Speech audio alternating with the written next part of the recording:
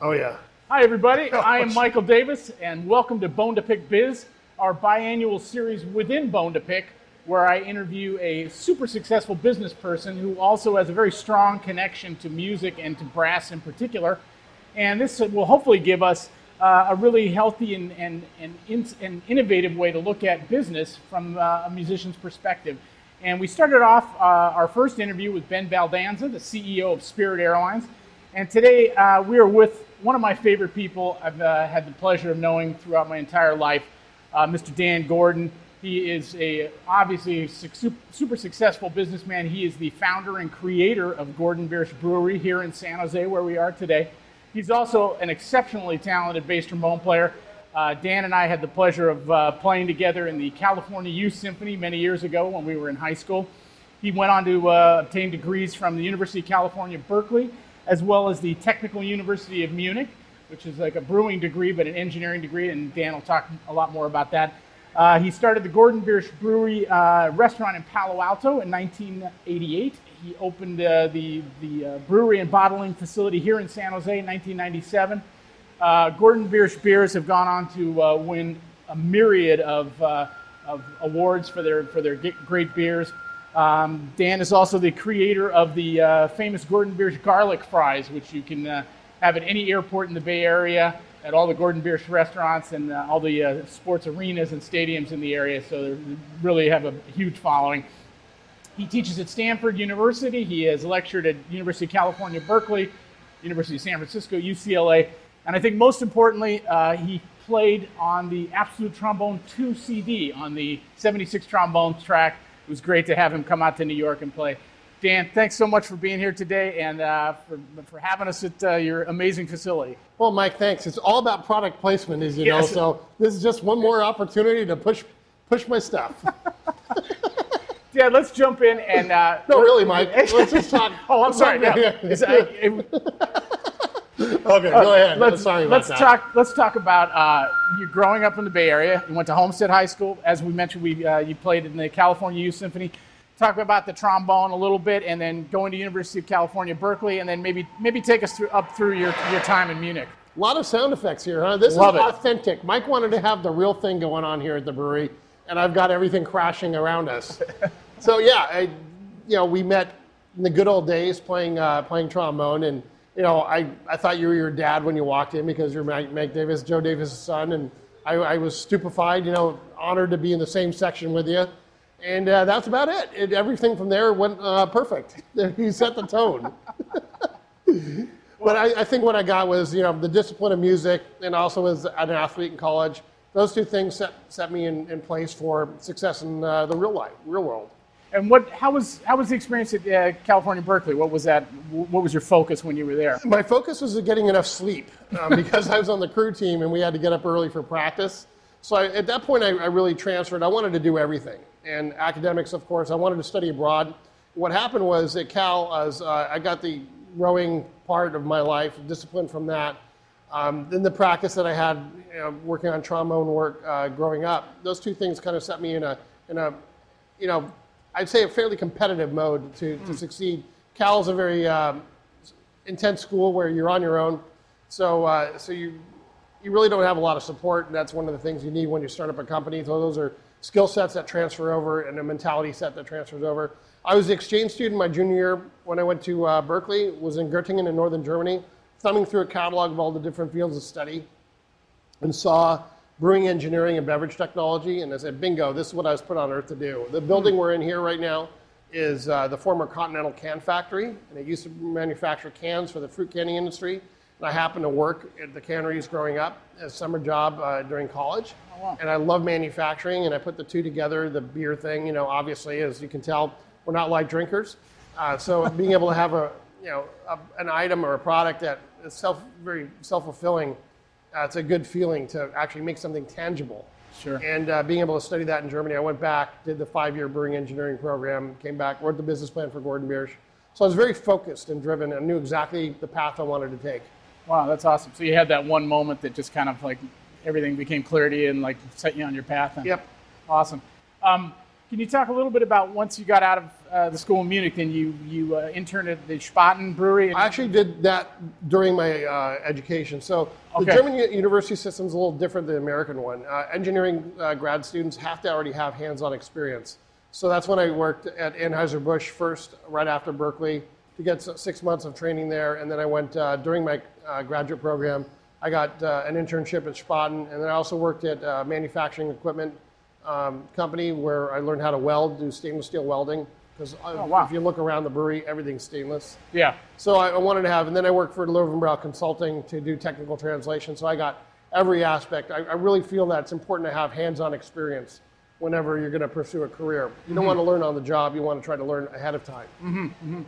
Words of wisdom. Yeah, and indeed, and good advice for, I think, musicians as well. I mean, we get so kind of focused in one aspect of what we do, but it's important to know everything about music. Well, the funniest thing is Rory Snyder, who you know well, was my mentor music teacher in high school. And we did have an incredible music education at Homestead High School. That was one of the greatest things going for us. And then we had the honor jazz things that we played together outside of school.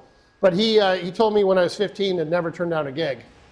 I didn't know when I could stop doing that, so I was like 35 years old and still taking like evangelical church gigs where they were faith healing and stuff like that. Right. But it was one of those things. Dave Eshelman, my instructor, private instructor, said, we're going to spend 20 minutes on classical, 20 minutes on fundamentals, and 20 minutes on jazz. Every lesson I had, it was always balanced diet, and that carries through. You got to be able to do it all. Yeah, absolutely.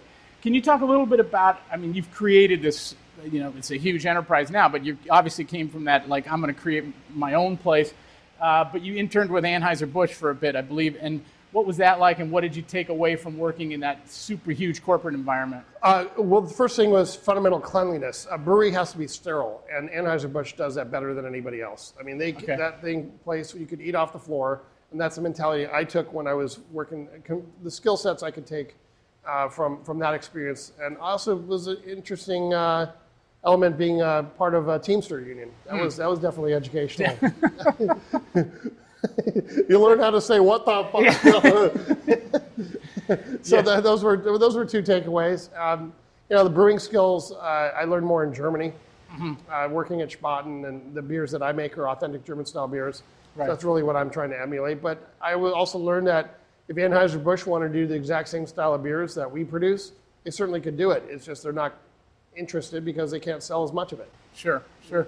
So take us now you're through your internships and everything, and now you've decided to start Gordon Biersch, the restaurant and brew pub in Palo Alto was the first enterprise, and what was that like getting that rolling? Well, that was stressful. I was still in grad school, wrote the business plan when I was in my third year of grad school. Bought some brewing machinery while I was over there too. So I was already set in my mind that I was committed 100% to doing this project, and you have to have that. Wrote the business plan. I was a foodie growing up. I always cooked from the time I was 14. I'd been catering and loved that element of it. And I met Dean Biersch. He's the front of the house and interior design portion of the company. I was the back of the house, food and the beer. And we had a very complementary set of skills. And that was one of the things that really put us on a track towards success, is that we had excellent complementary skill sets. So I think that's one of the things that I learned. You don't want to have two generalists starting up a business. You have to have guys that know what they're doing in their fields, specifically in their fields of expertise. And we won. Really, we had a line out the door the first time we opened in Palo Alto. It was an old movie theater that we converted over, 5,000 square foot, small local movie theater, and set ourselves on the track. We went 5 for 5 with our first brewery restaurant openings. Yeah. That's unusual. Restaurant industry is one that you have generally a 90% failure rate, not a 90% success rate. Right. So that worked out. By having that hands-on experience, the skill sets required, we were able to be successful. Yeah. This is kind of just a side thought that I had, but it is amazing to me when I think of the locations you guys picked. I mean, your downtown San Jose places. Yeah. It felt like it revived downtown San Jose, and your San Francisco place under the Bay Bridge there is stunning. Well, yeah, the San Francisco location. I wish it wasn't Mozilla's headquarters now, but Firefox. Don't use Firefox, people. Anyway, they were home run spot locations for sure. We call it the corner of Main and Main. A locations. Yeah.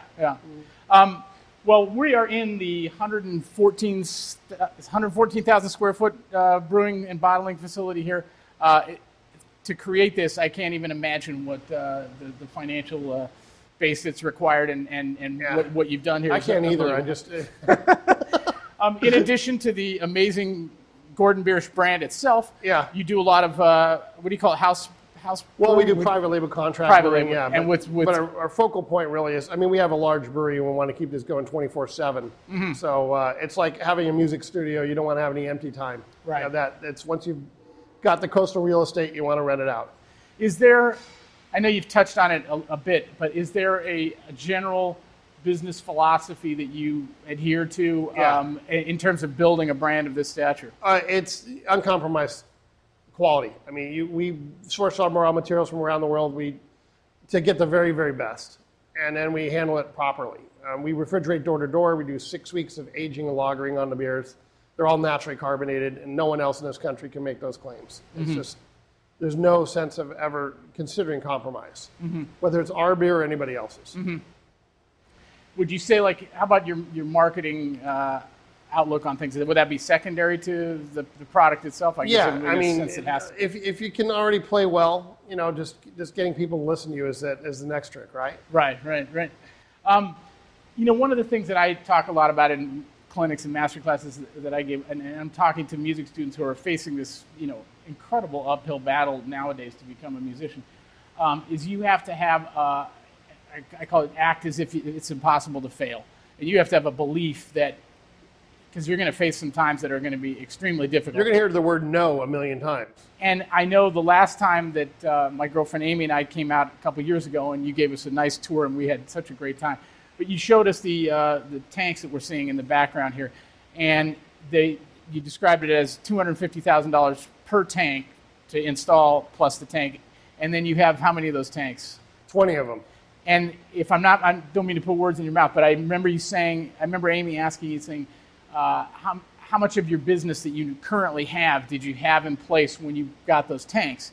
And you said it was about 25% of your business, I think. Yeah, we were planning on the upside, and we actually, I engineered let me just rewind on this. I had been in so many breweries when I was in Germany. All my classmates have breweries in their families, and I saw how they had expanded over hundreds of years, and they didn't plan for it from the get-go. So I put it in with infrastructure to be able to accept modular expansion. So there was always the ability to add on tankage, and we've already done it twice.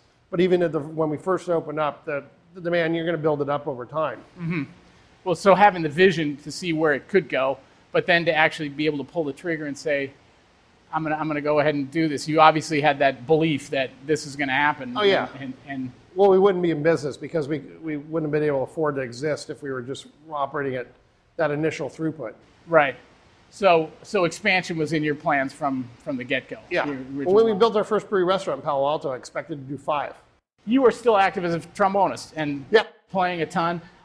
You obviously have an intimate knowledge of the music business. I was wondering if you could maybe talk about your thoughts and ideas about being a musician and the same kind of parallel thoughts that in running this multi-million-dollar corporation. Like what mindset do you share in terms of being a musician? For me, first of all, I need music just to be a normal human being, and it rounds me out. And if I didn't have it, I'd go bonkers. I'd implode because the stress factor of the brewing operation, even though beer brings happiness to everybody in every bottle and glass, yes, it's still one of those things that there's a lot of pressure going on a day-to-day basis. Sure. Ship doesn't flow downhill; it flows up, right back to me. Slingshots out and back is what I'd say. So music for me is important as well as working out to get the stress out of that. And luckily, I'm good enough to play with a lot of great players in the Bay Area. And even when you brought me out to play in New York for Absolute 2, that was a pinnacle highlight of my life, by the way. Wow. And phenomenal experience. And I'm forever grateful for that opportunity. Thank Please you. hire me again. You know. We were thrilled to have you there. The guys really enjoyed it. It was great. Yeah, they never heard of a beer brewing trombone player. That's a real niche item. But the music, being able to be a semi-pro, I guess I'd put it in that category where I get to pay gigs and have a blast playing with top players. It's awesome. You know, it's nice to be able to do that, to be both have a well-diversified and well-rounded background, makes life a lot of much more interesting. And I have to say, like, you've been very supportive to musicians. You've sponsored all kinds of music festivals, San Jose Jazz Festival, and you've been very generous to me, extremely generous over the years in helping my bands come out. And I know that you give a lot to the community, and the musicians here are very grateful for your presence and everything you do. In addition to the beer, of course. You got to feed the musicians, that's part for the course. But it's one of the fun things is that we every time we do a gig, we get to hang out, and tonight we'll be doing it too. I have a feeling that might just happen. That's all part for the course. Now let's shift over. You teach an entrepreneur class at Stanford University. Yeah, I'm a guest lecturer there. So obviously you're seeing the brightest minds in the world on a regular basis. I often think of becoming a musician and starting a freelance career, especially, as like a tiny version of being an entrepreneur and how you have to approach things. And that I use the example a lot of saying, I'm the Mike Davis trombone store, and my job as a trombonist is to do these things, and part of customer service is involved. I got to show up, return phone calls, do all those things. Specifically in terms of starting a new venture and beginning a career in music, what advice do you give to young entrepreneurs as well as young musicians? Well, get an engineering degree first and foremost. It's going to help you out as a trombone player because you're not going to make it as a bone player. Let's face it. How many? There's a handful out there in the U.S. that are going to be able to get a comfortable lifestyle from just playing trombone. So you better have some other skills to go along with it, and then use it if opportunity strikes and you're able to turn the bone playing into a career. That's bonus, but have it a balanced approach, two-pronged, where you have at least a solid number of skills along with playing trombone, because it ain't going to happen. I mean, let's face it.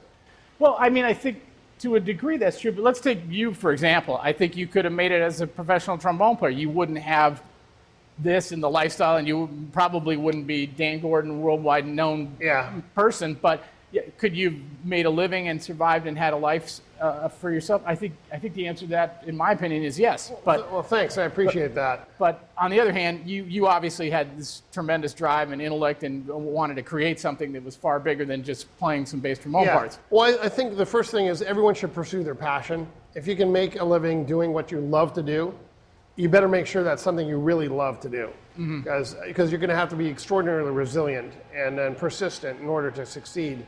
It's just, I feel sorry for all these talented trombone players, hundreds of them out there that are going to these auditions, and, face it, guys that are 45 to 60 are getting the majority of the gigs because it takes that long to get established. Yeah. And in your era, and when we were growing up, we had the big bands where you could get recruited to get your chops and notoriety out there, and Stan Kenton was there, Maynard, Buddy. There were at least 5 touring big bands where the top 20, 25 graduates in every instrument from around the country could get a road gig. Yeah. And now there's nothing, literally. Right. I mean, so that pathway isn't there. I feel sorry for a lot of the young superstars that are coming out of the music schools and trying to find out where to go. I mean, they're not going to show up to LA or San Francisco and make inroads, especially bass bone players. You look at it, there's 2 guys in every city, maybe, that are getting it. I guess to a certain degree, it's not dissimilar. We were talking before the interview about how many breweries open up every year. Obviously, a lot of them are just in their own garage. It's not Gordon Biersch. But you're talking about, I think you threw out the number of 400 a year. Yeah. So, in a way, I guess, as it's not dissimilar to a musician in that you somehow have to think outside the box. That's an easy thing to say and a hard thing to do. There's a similarity there. There's also a difference because you have extraordinarily well-trained and educated musicians coming out. In the brewing side, we got a lot of home brewers. I mean, that are just opening up in their garage. Right. They haven't paid their dues. They haven't, spent 4 years going to USC and studying music, or going to Manhattan School, or any of the institutes where these kids are coming out and they're top flight players. They may be better than any of us that are, out there, any trombone players that are, earning a living at it, really. Right. They don't have the connections, and no one trusts them because they got pimples and they're 22 years old, But the truth is that these guys that I'm competing with in the brewing sector are wannabes. And the ones that are coming out from the music education process are solid players. Right. So it's a little disappointing in that regards. Yeah. I think. Let's talk beer for a second. Oh, hell yeah. So By the way, we've been pounding. We had a little camera difficulty earlier. Well, we so had this is you like know. round number 3. We haven't started slurring yet, though. Oh, very nice. Yeah. Well, Gordon Biersch beers are among my favorite beers. I have to say your Märzen is still my number one. Among? It's the number one beer. You should only drink Gordon Biersch. The beer like it ought to be. The Never Märzen, trust a skinny brewer. That's right. The Märzen is still my favorite, but this is your new Swigglebach. These are the big bottles, yeah. You can't get them everywhere, but if you were lucky enough to be in Northern California, limited release, unfiltered blonde Bach, and it's called a Bügelverschluss. Zwickle means out of the faucet, so it's like drinking beer that's straight out of the aging tank. Wow. Awesome. Good stuff. I have, quite frankly, I haven't had a Gordon Biersch beer that I didn't think was spectacular, but the Märzen has always been my favorite, and this is my new number 2. If you had to pick some other brands that jump out at you that you like, obviously you wouldn't, but if you had to, can you give me 5 or 6? Bad question, Mike. Bad question. Well, what's your next question now? Follow up. I'm not going to be able to pay for this filming without pushing a lot of it. Look, the New York Flies are following you. Have you noticed they're not coming to me at all? They called their brothers and sisters and like, he's here. It's amazing. He's a little late, but they got here. Absolutely incredible. All right, what's it like having your own? Well, you and I went to a San Jose Sharks game a couple years back. Yeah. It was so much fun. First of all, there's a whole Gordon Biersch kiosk stand and everything, and then they have a whole video of you. And you're walking around, and people are like, oh, it's kind of fun doing that, yeah. But what's it like growing up in the Bay Area, and then now you go to Candlestick Park, and there's Gordon Biersch all over the place, and you go to San Jose Arena? It's weird. First of all, I cannot afford an ego. That's number one. I really don't. I don't get affected by that. It's almost like there's a complete disconnect from marketing person Dan Gordon and the real person. Right. And it doesn't sink in, to tell you the truth. And when I go to sporting events and see that, and if I'm going to a Gordon Biersch at an airport someplace, by the way, how would you like to get on a flight with someone for 5 hours after they've had an order of garlic rice? That's quite the aromatic flight experience. Yes. Yeah, coming out of your pores. Although clearly I want to sell the heck out of them, but the truth is that's going to be a rough flight. But it doesn't sink in, and all I do is worry about the experience, the customer experience. I cannot relax at a sporting event. You saw me how panicked I was throughout the whole time. All I'm thinking about is, shit, are those fries crisp or not? Is the beer being poured with the right amount of head? Are the beer lines clean? This is what's going on in my mind when I'm at a sports venue. It's not like I can sit back and relax. I have to go to some atoll in the middle of the Pacific where there's nothing in order to be able to shut off. It seems to me it's very similar to great musicians, whether you're talking about Marcellus or Yo-Yo Ma or Dan Gordon. The attention to detail is there, and having eaten at your restaurant so many times, every plate of food that comes in, every beer you evaluate. I can see your brain working. It's just I cannot shut off. But that has to be part of why you've achieved the success you've achieved, because it's just constant focus. Yeah, really. You have to be focused. Attention to detail, like you said, is extraordinarily important. And I think, obviously that carries over to the music side. Showing up on time is a big deal, too, in the music world. Indeed. If you want to have something that gets you gigs, you better be there early. And personal hygiene, you talked about Anheuser-Busch. I mean, as funny as this sounds, I've actually had situations in New York where people said, I don't want to use this guy because he kind of smells a little. Body odor is a big deal. Well, some of those studios, though, seem to be set at a 95-degree temperature level. Well, indeed, that's another thing. I was drenched when we did Absolute 2. In that room, I think it was 95 degrees and summertime, right? It was a bit, It was toasty. It was a bit warm that day. Yeah. I saw the video, and there was, he said, oh, you're going to like it. I go, yeah, the cameraman was on me watching just sweat dripping from my scalp. It was great. Thanks. That was a special session, though, because Stephen Brompen had commissioned the piece of the Brompen family, and so it was just like a really... It was a very memorable day for me. I'll never forget that. It was great. Well, he was sitting in the air-conditioned mixing room. Yes, of course. Well, he is a Bronfman. He looked good. He looked very good. I want to be a Bronfman when I grow up. Dan, it's been so great to spend some time with you here today. Thanks so much for taking time out and for sponsoring this video and for making Gordon Biersch beers. I like to close out all of our interviews with just asking what advice you would have for a young person. And I would like to frame it in a certain kind of way. With this one, I know your son Oliver is doing great, and he's a chip off the old block, extremely intelligent, bright, and hardworking guy, and off on his own path. But what would you say if Oliver came to you and said, "Dad, I want to start my own brewery. What piece of advice would you have? I would tell them first and foremost, you're going to have to pay your dues, and you're going to have to sit here and learn every aspect of operation before you do that. Mm-hmm. You cannot shortcut to success. That's great. Well, listen, for all of you who are coming back from the East Coast perhaps and checking out Gordon Biersch, you can find Gordon Biersch restaurants all over the country, but don't go to those. Just buy a 6-pack. That's how I make my money. That's it. Yeah, it's all about the big bottles too. About the brewery, and stop by the brewery. Stop by Gordon Biersch in downtown San Jose. It's awesome stuff. We do tours here too. Email on our website, and you can come check out the bottles going around and around. Our brewers love to do tours at 2 a.m. Wow. We run 24/7, so they never get to see people. I got to say too, I went to the GordonBiersch.com website before we came out, and great site too. I mean, there's so much interesting stuff on that. So for those of you who aren't familiar yet, check out Gordon Biersch Beer. For those of you who are, keep chugging ahead. And Dan, thank you so much for your time today. Really appreciate it. Awesome. We'll see you next time on Bone to Pick.